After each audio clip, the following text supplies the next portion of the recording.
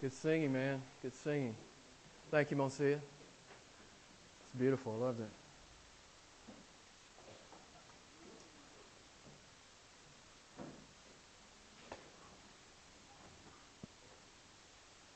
In the beginning,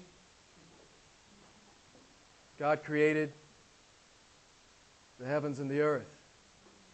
As I mentioned to you last week, arguably Genesis 1:1 is the most important statement ever written or spoken by a man. Arguably the most important verse in the Bible. Genesis 1:1 is true. The implications for mankind are nothing less than eternal. We have a Creator. There is a lawgiver. He is our judge, and we are accountable to Him if Genesis 1:1 is true. And it matters every single day when we get up how we live before this awesome God. If Genesis 1:1 is false, ultimately nothing really matters at all. Everything is senseless and meaningless. We are merely the product of some inexplicable, cataclysmic, cosmic chance event. Took me a while to practice on that one. Existence, again, is meaningless. We are merely grown-up germs, as I said last week, waiting to become fertilizer.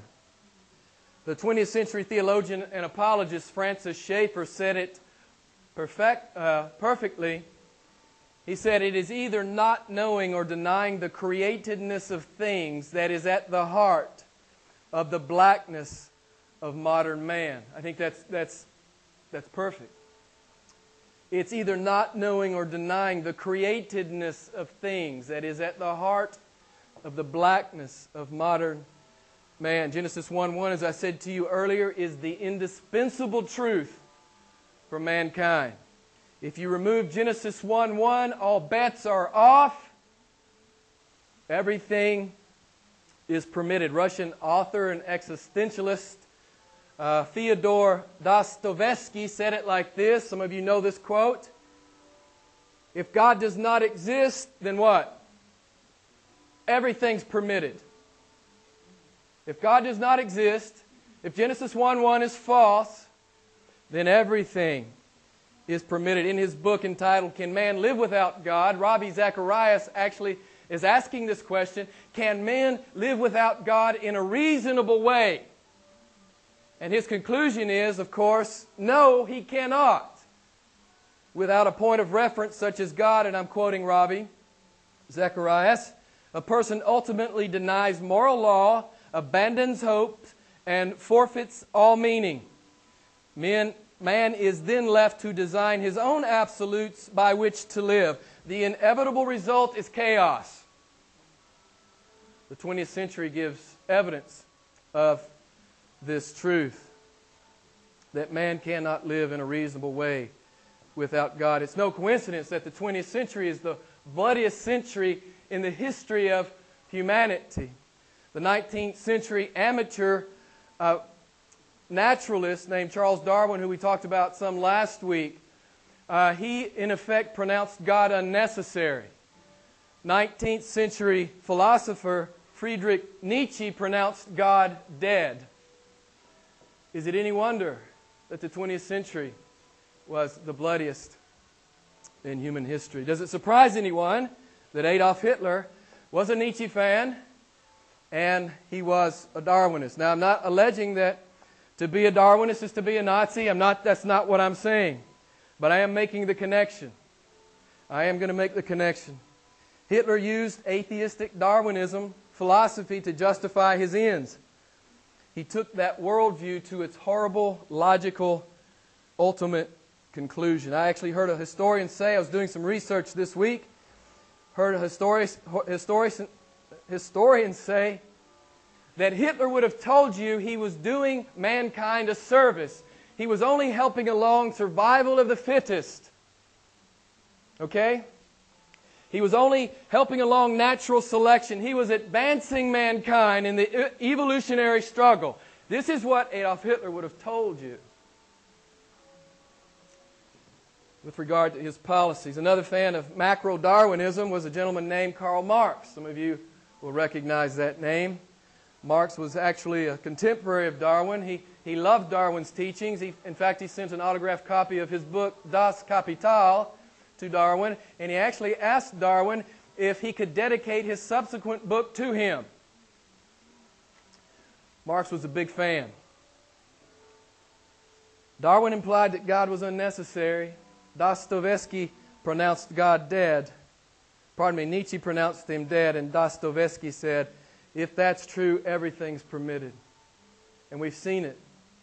We've seen it in the 20th century.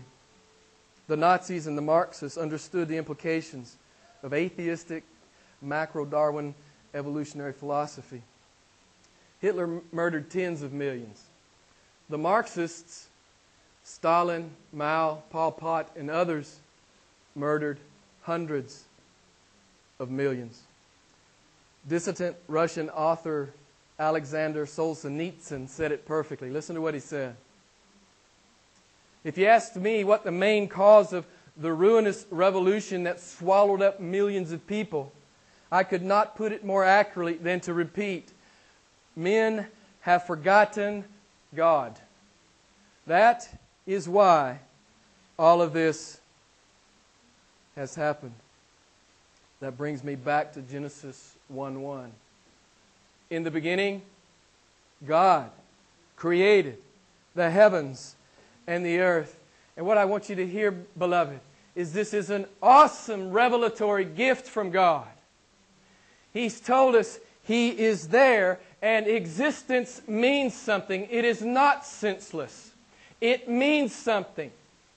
Simply by virtue of the fact that He created us, it is meaningful. We are accountable to Him. We must live in accordance with His dictates. He is our absolute that we build our life around. Genesis 1:1 is true. God is our absolute upon which we build our life. And the other thing we learned from Genesis 1:1, we touched on this last week, God is irrepressibly awesome. He speaks and worlds stand forth. He is the awesome Creator God. There is no one beside Him. There is no one like Him. He stands alone. He is utterly unique in the cosmos. He is the great uncreated one. A lot of theology in Genesis 1:1. I think I could preach Genesis 1:1 for probably a year. I'm not going to do that. But I think I could. An awesome God worth pursuing, worth knowing, worth worshiping, worth living for. And Genesis 1:1, in my view, is a theologically titillating proposition. Solomon told us in Ecclesiastes 3:11 that God has put eternity in our hearts. Friends, I've told you this many times. God has put eternity in our hearts.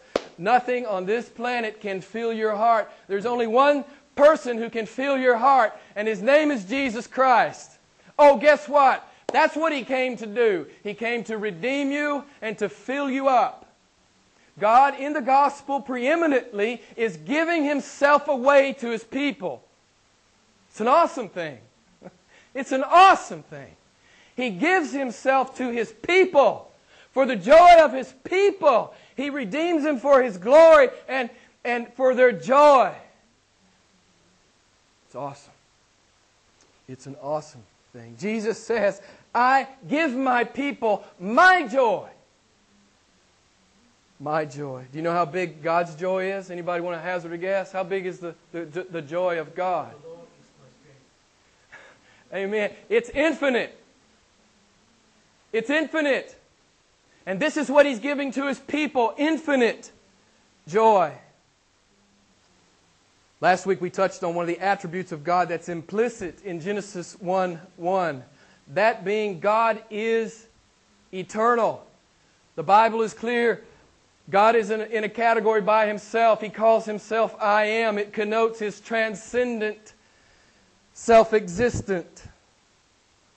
He is the God who just is. Psalm 90 verse 2, before the mountains were born, or Thou didst give birth to the earth and the world, even from everlasting to everlasting. Thou art God. God steps into time, matter, and space, and He creates. He's stepping out of eternity past. We talked about that some last week, and I won't revisit that at this time. But I am going to share again with you the John Piper quote that I absolutely love with respect to creation. What was God doing in creation? What was His impetus for creation? I love this quote. Listen to this. In creation, God has gone public with how awesome He is. He's gone public. I love that. I just love that quote. He's gone public with the glory that reverberates joyfully between the Father and the Son. There is something about the fullness of God's joy that inclines it to overflow and share itself. So the eternal happiness of the triune God spilled over. All of God's works in creation are simply the overflow of God's infinite exuberance for His own excellence. I love that quote. It may be my most favorite quote from any theologian. God's infinite exuberance is on display in the created order. He's come to give His infinite exuberance to His children. I love the imagery there. Another attribute of God that's on display in Genesis 1:1. This is obvious, and Adam did such a great job picking out the songs. This is obvious. It's His infinite power. His infinite power. And if you read other verses in the Bible, it makes it clear just how powerful God is. I'm going to share a couple of them with you. God's creative act is utterly unique. He's not like men. Men, in one sense, can create, but men must have tools and they must have materials to create. God needs neither.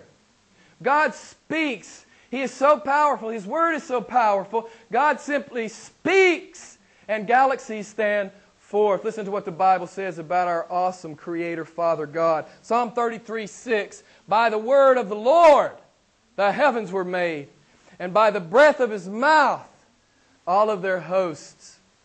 Psalm 33:8-9. Let all the inhabitants of the world stand in awe of Him, for He spoke and it was done. He commanded and it stood fast. Psalm 148:4-5. Praise Him, highest heavens and the waters that are above the heavens. Let them praise the name of the Lord, for He commanded and they were created. Romans 4:17, Paul writes, God calls into being that which does not exist. As one theologian said, the stately fabric of the universe emerged out of nothing. It was a mere bare fiat. Now, I'm not talking about the car. You know what a fiat is, right? It's simply a decree. It's by the power of God's Word. He decrees it, and matter stands forth. He simply speaks it, and matter obeys. It stands forth. God creates ex nihilo. That's Latin, meaning out of nothing. It's raw, unfathomable, incomprehensible, infinite power. It's on display. And as we talked about last week, that's our Creator and that's our Redeemer. Friends, you are safe to the uttermost. No one can snatch you out of His hand. He is El Shaddai, the Almighty God. He speaks and galaxies stand forth. He saves His people and they are forever saved. And nothing can change that. The Old Testament Hebrew knew that their Creator God was awesome, and they called Him El Shaddai. Simply El meaning God and Shaddai meaning Almighty. God creates out of nothing. I love what the 17th century Puritan said, Thomas Watson. He said, to create takes infinite power. All the world cannot create a fly. I want you to think about it. Man, with all of his technological savvy, he cannot make a simple fly. He cannot do it. Only Jehovah God can do it. All the world cannot make a fly. As we talked about last week, science confirms the universe had a beginning. This is the universally accepted cosmology in the scientific community, there was a beginning. Now, scientists actually call this the Big Bang hypothesis. This is how they talk about, in the beginning, God created the heavens and earth. Scientists talk about it in terms of the Big Bang hypothesis. It is universally accepted in the scientific community. At one time, the universe was thought to be static. It was thought to be eternal. And this fits the Darwinian model. But that's been rejected. And so Darwin and his adherents are on the run with respect to the Big Bang hypothesis. If there was a beginning, how did the beginning begin? We talked about this last week. A beginning has unavoidable theological implications. This is why Darwinists, atheistic Darwinists, they love to talk about a static, eternal universe. They can't talk about that anymore within knowledgeable circles of scientists. It's been rejected. So if there was a beginning, how did it begin? You remember we talked last week, I quoted some prominent scientists who hate the theological implications of the Big Bang. They hate it. You remember some of the words they use. They find it repugnant. They find these theological implications distasteful. They find them traumatizing. They find them unthinkable.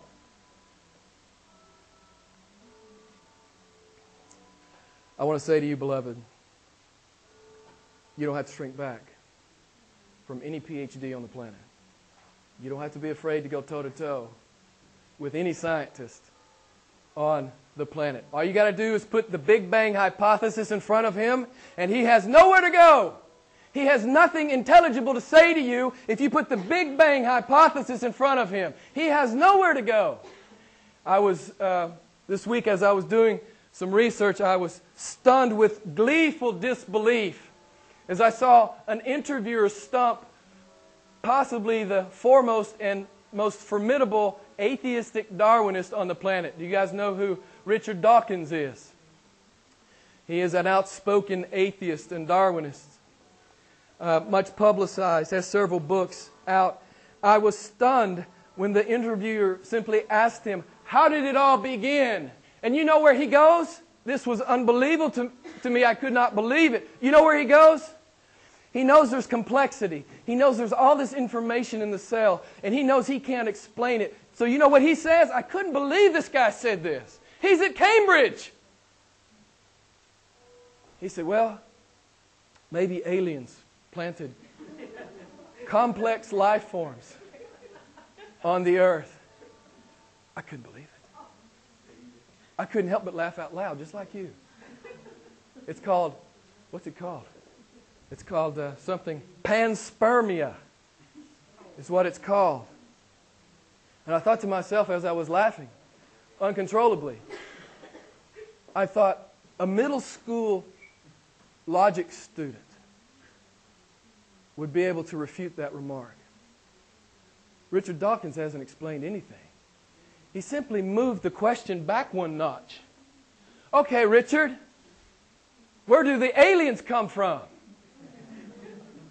Let's talk about that. I was stunned. This is some of the double speak that you get into many times with that community.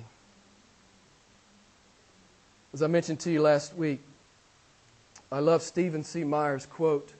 He's also a Cambridge-educated physicist and geologist. Science done right will inevitably point to God.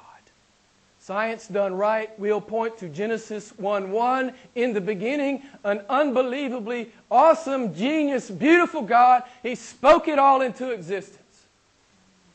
Science done right will take you there. I love that. It'll take you there. And I love what old Bill Craig said last week. I'm just going to share with you one more time. He said, the Christian can stand confidently with the biblical truth, knowing it is in line with mainstream astrophysics and cosmology. I said to you last week that we must reject macro-Darwinism, that species evolve into other species. Okay? I'm not talking about micro-Darwinism, that within species there is improvement and advancement. Science has seen that. That happens a little bit. I'm talking about macro-Darwinism. We must reject it on theological grounds, but I challenged you last week that you must also reject it on intellectual grounds. We reject it on theological grounds. We reject it on intellectual grounds. If you do your reading, if you do your research in modern science, you will also reject it on intellectual grounds. It is increasingly discredited in the scientific community. I'll quote French professor Louis Bonheur one more time. Evolutionism is a fairy tale for grown-ups. If you don't believe me, you go study it for yourself. I challenge you. If there's anyone in here who actually believes in macro-Darwinism, I think there'll be fewer and fewer as time goes by. But if you still actually believe this, you owe it to yourself to go do the research. You owe it to yourself to do the reading. So go do it. Go do it, Christian. Back to the Scripture. Listen to what the Bible says regarding the power of God. I love this. Job 9:19. If it is a matter of power, behold, God is the strong one. Psalm 62:11. Once God has spoken, twice I have heard this, that power belongs to God. Psalm 115:3. Our God is in the heavens. He does whatever He pleases. Psalm 89:6. For who in the heavens can be compared unto the Lord? Who among the sons of the mighty can be likened unto Him? Are you hearing what Scripture's saying? Scripture's saying there's nobody like this God. And God says in Isaiah 46, I am God. There's no one like me. I declare the end from the beginning. I will accomplish all my good pleasure. He's the Almighty One. He's El Shaddai, friend. He speaks and galaxies stand forth. He saves His people and they're utterly saved. He's an awesome God. No one can stop Him. No one can thwart Him. He's no pretender. He's no wannabe. He's for real. Jesus said, Mark 14:62, I am. And then He said, you shall see the Son of Man sitting at the right hand of power. In that particular text, power is actually a name for God. I love Revelation 19:1 and 6. Hallelujah, salvation and glory and power belong to our God, for the Lord God omnipotent reigns. I gave you 4 goals, and if you weren't here last week and you missed it, you can go out on the podcast site and hear. But I gave you 4 goals for this brief series on creation. Does anybody remember our preeminent goal as we look at the creation account? Does anyone remember? Oh, I'd love it if one of you remembered. Nobody remembers. Okay. See, this often happens. This often happens when you preach. The preeminent goal is that we would worship. That we would worship. That we would be in awe. That we would be in wonder. I told you last week we're supposed to read God off the created order. His invisible attributes, as Paul says in Romans 1, His eternal power, His divine nature are clearly seen. Bible says, understood. They're not only clearly seen, they're understood through what has been made, so that man is without excuse. We are supposed to read God off the creation. We're supposed to understand that He's there. We're supposed to understand that we're supposed to have a relationship with Him. We're supposed to be pursuing Him. We're supposed to be coming into subjection to Him and loving Him and serving Him and worshiping Him. That's the only reason He made us. That we might be enjoying Him forever, as the Catechism says. You remember what God told Job the angels were doing when God was creating? Does anybody remember? I love this text.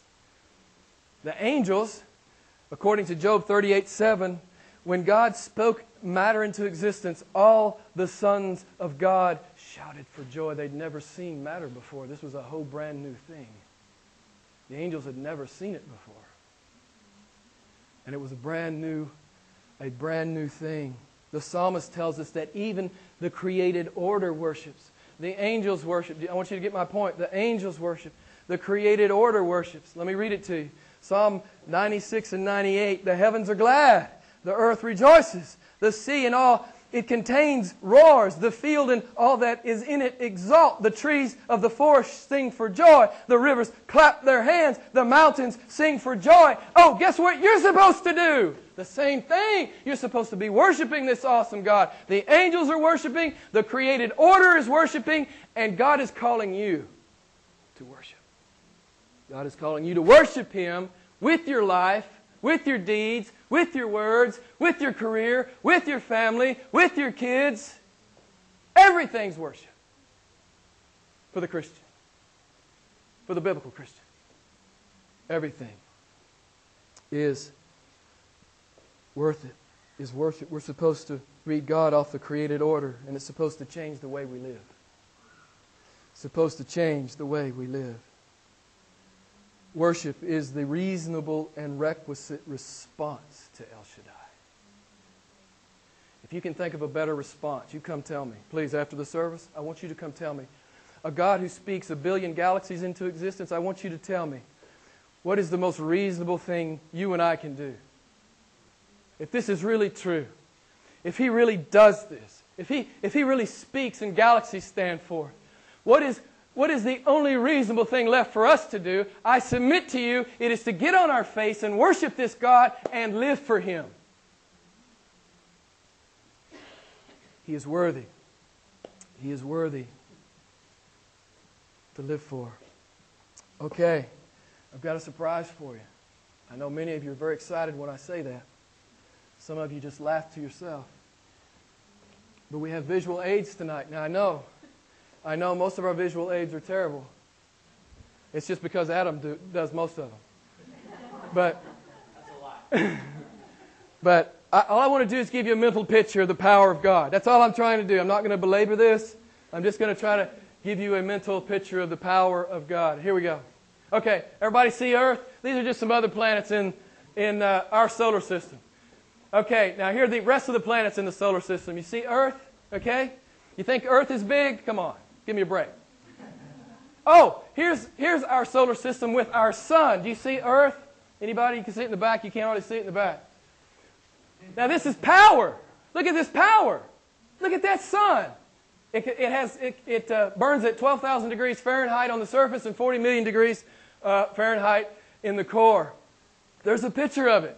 Is that awesome or what? It's like a big nuclear explosion. It's just up there doing this. It's nuclear fission. No, fusion. Nuclear fusion.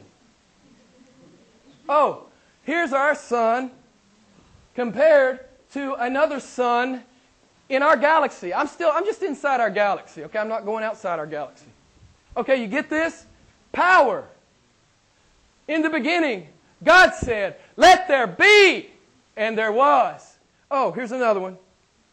Oh, here's another star in our galaxy, and here's our sun. It's 1 pixel. You can't see it.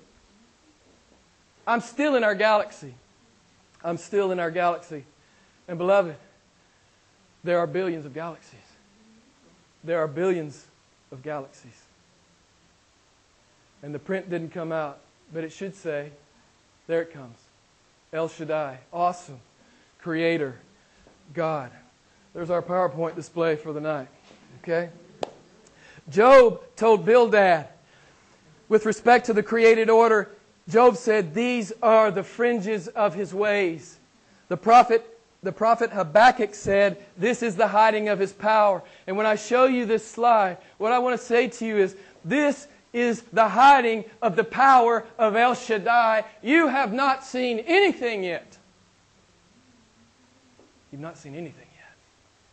This is the hiding of His power. I'm going to close by making the application I think God would have us to make when it comes to Genesis 1:1.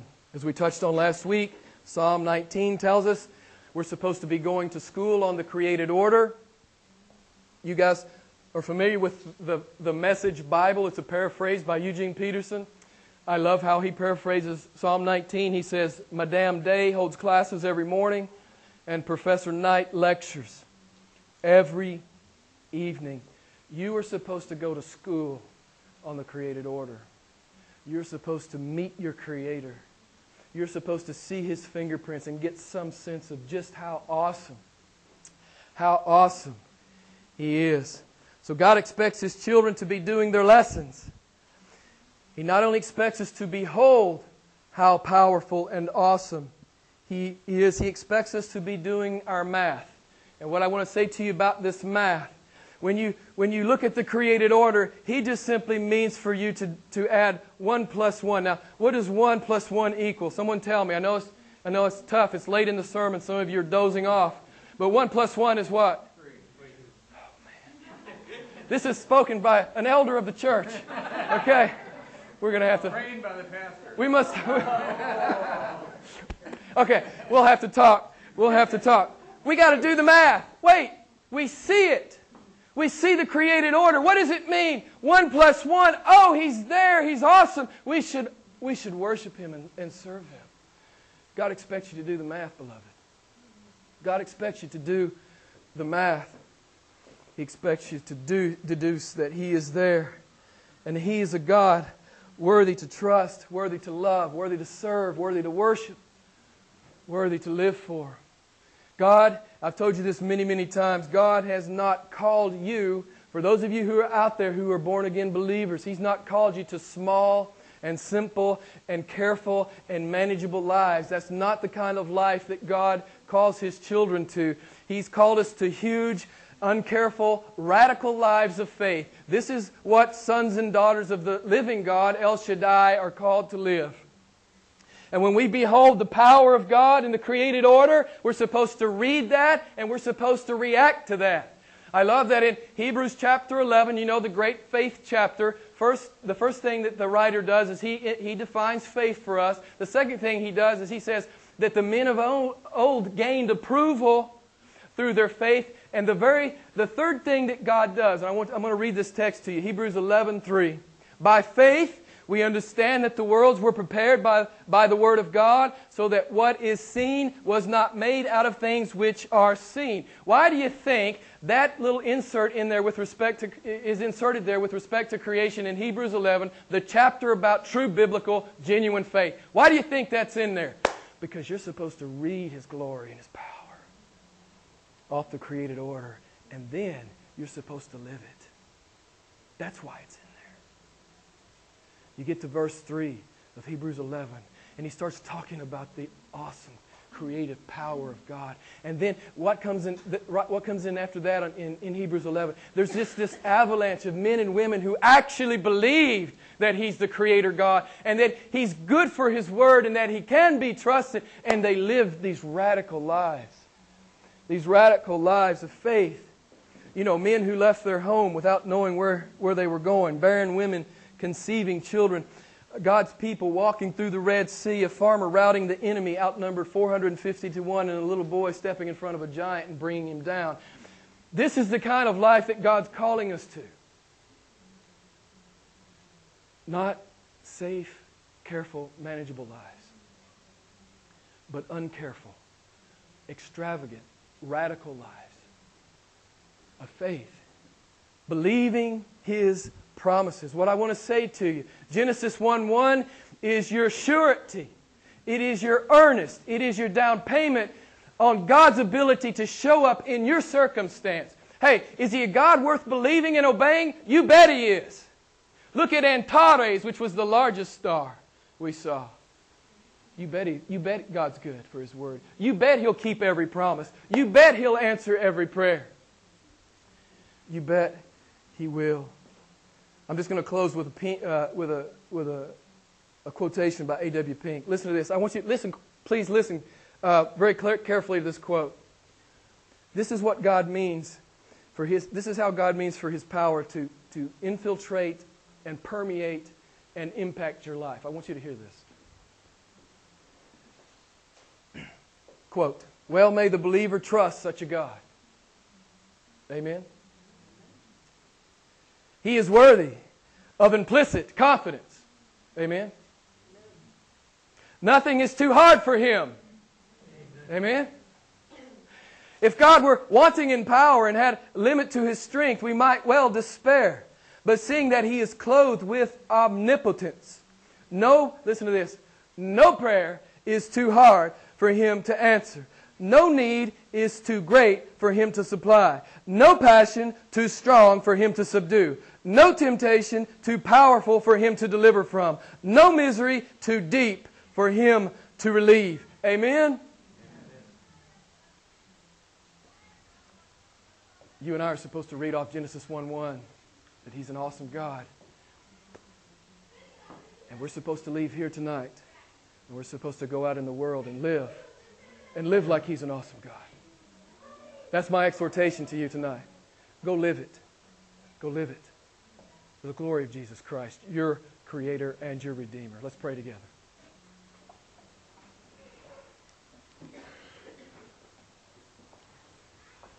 Awesome God, we praise You. As Paul wrote to the Romans, we see it. We see Your invisible attributes, Your eternal power and divine nature.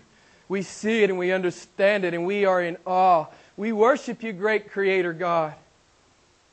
And then your Scripture goes on to tell us that not only are You our Creator, You're our Redeemer, and we're in awe of that. Lord, I pray that we would appropriate this power in our lives to defeat sin and depression. Father, to leave behind things that are not pleasing to You, to move forward with great boldness, that we might be fearless Christians, that we might be proclaiming the reality and the worth and the beauty of Jesus. Lord, as we live this life, oh Lord, help us to walk in a way that's worthy of such a God. We want to walk like true sons and daughters of El Shaddai, who holds Antares in His hand and all the universe in His hand. We praise You, awesome Creator. We praise You, awesome Redeemer. In Jesus' name, amen.